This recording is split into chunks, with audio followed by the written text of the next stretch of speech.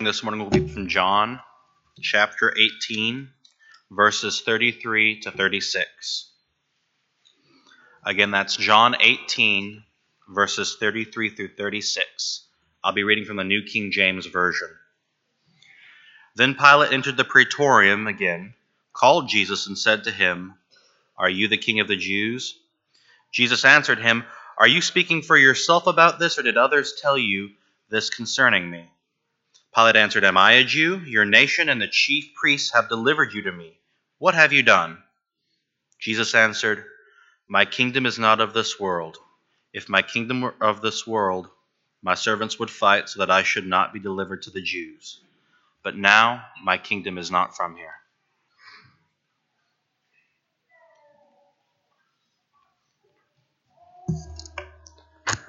We're glad you're here today, and we do appreciate your presence. As Steve Lehman mentioned, a 6 p.m. service, and at that service, the Lord willing, Carrie Dwyer is going to present some information about their recent trip to India and the work that was done there. We've been supporting that work now for more than 2.5 decades, and we feel that it has been a worthwhile work, and we hope that you will come and share that encouraging time with us. After Jesus was arrested in that garden place called Gethsemane, he was charged with blasphemy, according to Acts 26:25. But keep in mind that that was a religious accusation made by Jews to Jews. When the Lord was brought before Roman authorities, a different charge would be necessary. Roman officials would care little about blasphemy of a God in whom they had no interest. And so a new charge was made. Luke 23 verse 2 says, "They began to accuse him, saying, 'We found this fellow perverting the nation and forbidding to pay taxes to Caesar, saying that he himself is Christ, a king.'" Pilate, the Roman procurator, would have to be very concerned about that charge. Any threat to imperial Rome would be a threat that had to be dealt with decisively. As Pilate questioned Jesus, he asked him if he were a king. And our Lord answered truthfully. Luke 23 verse 3, "It is as you say." But you heard the reading a few moments ago, and John's account tells us Jesus was careful to clarify that answer. He said to Pilate, "My kingdom is not of this world. If my kingdom were of this world, my servants would fight so that I should not be delivered to the Jews. But now my kingdom is not from here." That declaration of Jesus, "My kingdom is not of this world," is extremely important. And like so many of the things that Jesus said during the time he was on the earth, this one has been misunderstood. We need to be sure we understand what Jesus was saying when he said, "My kingdom is not of this world." I'm going to take the time, and I hope you'll take it with me, to look at the Lord's kingdom. And in doing so, we're going to group our thoughts into just 4 headings. The first heading would be this: fundamentals about the kingdom. You see, you cannot understand or appreciate the Lord's kingdom unless and until you understand how the word kingdom is used in the New Testament. That word appears more than 150 times in the New Testament, and it is used in at least 4 different ways. It could refer to a geographical territory. Matthew 4 tells us that when the devil was tempting Christ, verse 8 saying, "He took him up on an exceedingly high mountain and showed him all the kingdoms of the world and their glory. That was a visual sighting of property.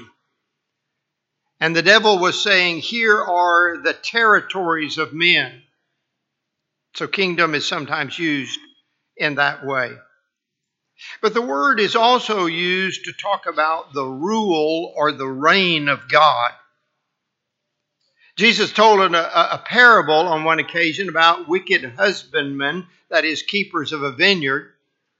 And in telling that parable, he did so to illustrate how the Jews kept rejecting God's spokesmen who were sent to them. And Jesus made sure they understood what the result of that rejection would be. Matthew 21 and verse 43 says, "Therefore I say to you, the kingdom of God will be taken from you and given to a nation bearing the fruits of it." God would terminate his rule or his reign over the Jews and would begin to rule over a new nation. Now, is that territory like is used in the first example? No, because Peter tells Christians in 1 Peter 2 verse 9, you are a holy nation.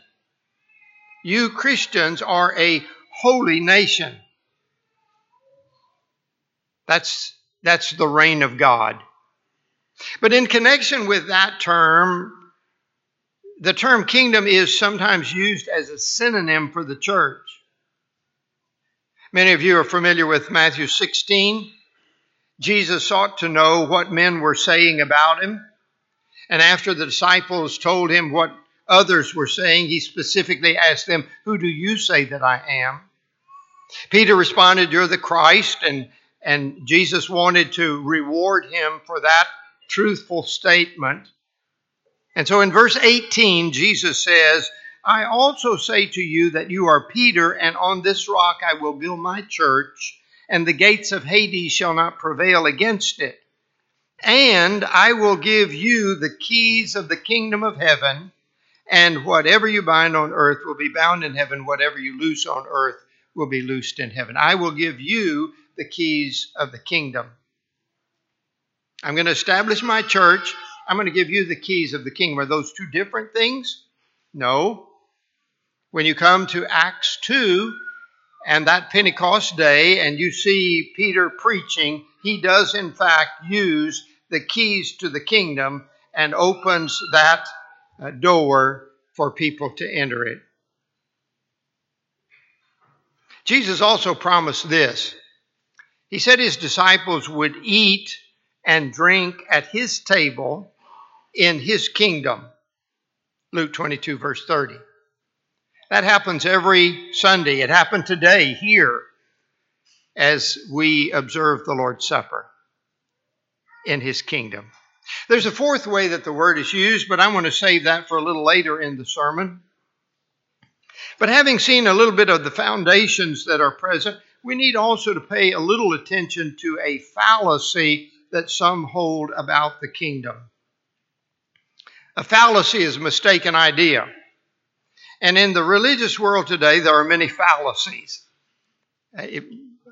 We're not trying to just be critical of those, but we have to be aware of them, because if it's a mistake, we don't want to be guilty of believing a mistake. But one of the fallacies believed by many, many people in the religious world among different denominations is a mistaken idea about the kingdom, and it goes under the name premillennialism. Premillennialism.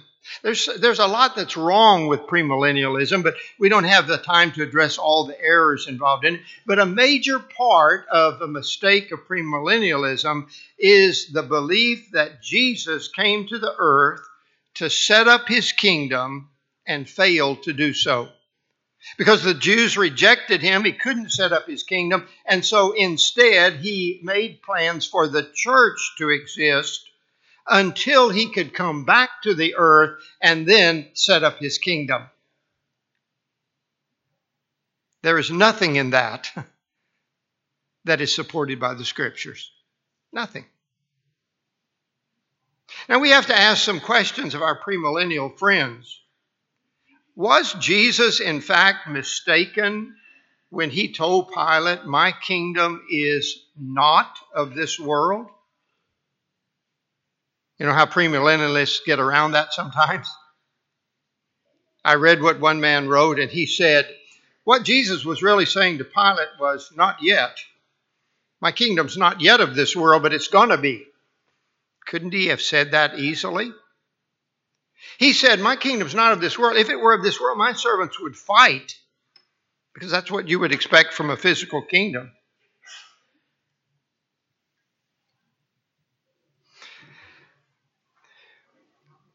We have to ask ourselves this. Was Jesus wrong in Mark 9, verse 1? You remember in that place, he spoke to a group of people and he said, "Assuredly, I say to you, there are some standing here who will not taste death till they see the kingdom of God present with power." Some of you people, Jesus said, who are listening to me will be alive when the kingdom comes. Was Jesus wrong? Was Paul wrong when he wrote Colossians 1 verse 13? He says to the church in Colossae, "He has delivered us from the power of darkness and conveyed us into the kingdom of the Son of His love." Conveyed is past tense. He delivered us, past tense, and he conveyed us, past tense, into the kingdom. Was Paul wrong? What about John? Was he wrong in Revelation 1 verse 9?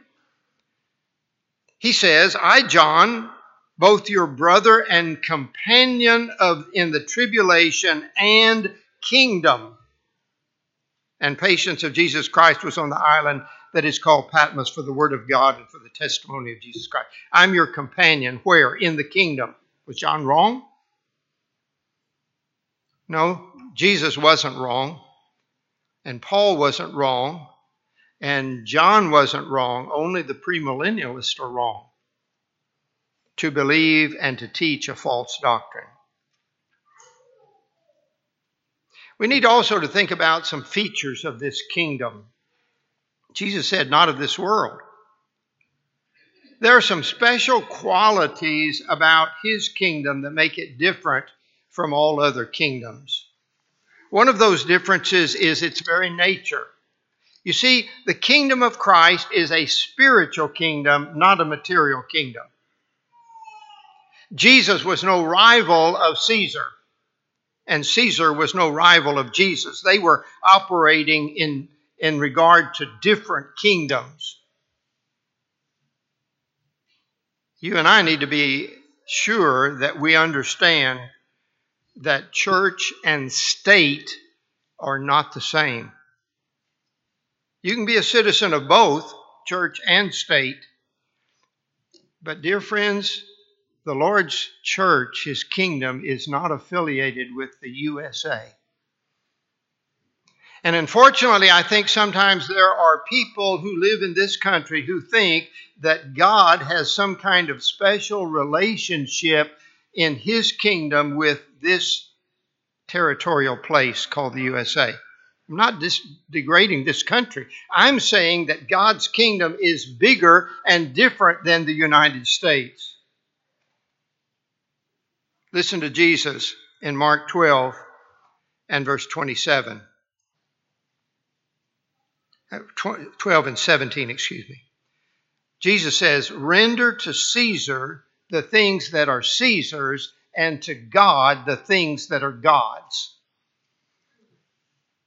Would that the Jews had understood that, and would that we Americans would also understand it. We render to Washington what is Washington's, but we render to God what is God's. So not only is the nature different, its tactics are different. Remember what Jesus told Pilate? "If my kingdom were of this world, my servants would fight." Physical kingdoms often become engaged in carnal warfare. But the Lord's kingdom is different because it's only involved in spiritual battles. And incidentally, those are battles of great consequence. In 2 Corinthians, the 10th chapter, beginning at verse 3, Paul would write, "For though we walk in the flesh, we do not war according to the flesh. For the weapons of our warfare are not carnal, but mighty in God for pulling down strongholds, casting down arguments and every high thing that exalts itself against the knowledge of God, bringing every thought into captivity to the obedience of Christ." In some ways, because the kingdom is spiritual, it is much more difficult than a physical kingdom. A physical kingdom can subdue people and make them obey by force. Cannot happen in a spiritual kingdom. We try to make sure that our thoughts are led into captivity to Christ and that we submit to Him. But there can be no actual force of that. And those who only think of a physical kingdom cannot appreciate the Lord's kingdom fully. If you would turn to 1 Corinthians. 1 Corinthians, the first chapter. I'll wait for you to get there for just a moment. 1 Corinthians 1. I want you to look first of all at verse 18. And this is another thing that's so different about the tactics of the kingdom. "For the message of the cross is foolishness to those who are perishing. But to us who are being saved, it is the power of God." And then skip down to verse 27 and hear Paul as he continues saying, "But God has chosen the foolish things of the world to put to shame the wise. And God has chosen the weak things of the world to put to shame the things that are mighty. And the base things of the world and the things which are despised, God has chosen, and the things which are not, to bring to nothing the things that are, that no flesh should glory in His presence." Kingdom is different in its nature, it's different in its tactics, but it's also different in its durability. Human kingdoms come and go. Where is the mighty empire of Nebuchadnezzar? Where is the extensive empire of Alexander the Great? Where is the tremendous domain of the Roman government? Gone. They're gone. The Lord's kingdom is different. And from its first foresight, this was made very clear. You recall that Daniel, in Daniel 2 verse 44, centuries before the kingdom would actually come, had prophesied in this way. "In the days of these kings," the Roman kings, "the God of heaven will set up a kingdom which shall never be destroyed. And the kingdom shall not be left to other people. It shall break in pieces and consume all these kingdoms." Notice, "and it shall stand forever." Babylon can disappear, and Greece can disappear, and the U.S. can disappear. God's kingdom will not. In Luke 1, verse 33, an angel spoke to that Virgin Mary, and telling her about the child that was going to be born to her and what he would be like. Luke 1:33, he says to her, "He will reign over the house of Jacob forever, and of his kingdom there will be no end." Unlike predecessors who were kings of the Jews, David, Solomon, and others whose reign ended, the reign of Christ will not end. And then in Hebrews 12 and verse 28, the writer says, "Therefore, since we are receiving a kingdom which cannot be shaken, let us have grace by which we may serve God acceptably with reverence and godly fear." If you're in the kingdom of Christ right now, you have this assurance: the kingdom of which you are a part will never end. You don't have to worry about it being destroyed or disappearing. It won't. There's only one more thing to talk about, and that is the future of the kingdom. Earlier, I skipped this fourth way in which the word is sometimes used in the New Testament. And here it is. This word kingdom can and does refer to the eternal home of God's faithful people. In Acts 14, and I'll let you get there if you want to, in Acts 14, verse 22, the Apostle Paul, talking to members of the church, would encourage them. Luke says it this way, strengthening the souls of the disciples, these are Christians, exhorting them to continue in the faith, and saying, and here are Paul's words, we must through many tribulations enter the kingdom of God. Now these were already kingdom citizens in the kingdom on the earth, the church. But there was coming a time when they would be under the rule of Almighty God in heaven. That's the kingdom of heaven. Again, Paul wrote in 2 Timothy 4 and verse 18, and the Lord will deliver me from every evil work and preserve me for his heavenly kingdom. To him be glory forever and ever. And finally, Peter would add this, 2 Peter 1, verse 11. For so an entrance will be supplied to you abundantly into the everlasting kingdom of our Lord and Savior, Jesus Christ. You need to be in the Lord's kingdom because you need to be under the Lord's authority, under his rule. And you need to be in the Lord's kingdom, the church, now, so that you can enjoy the eternal kingdom of God. If you stay out of his kingdom here, the church, why would you expect to enter the eternal kingdom later? You wouldn't.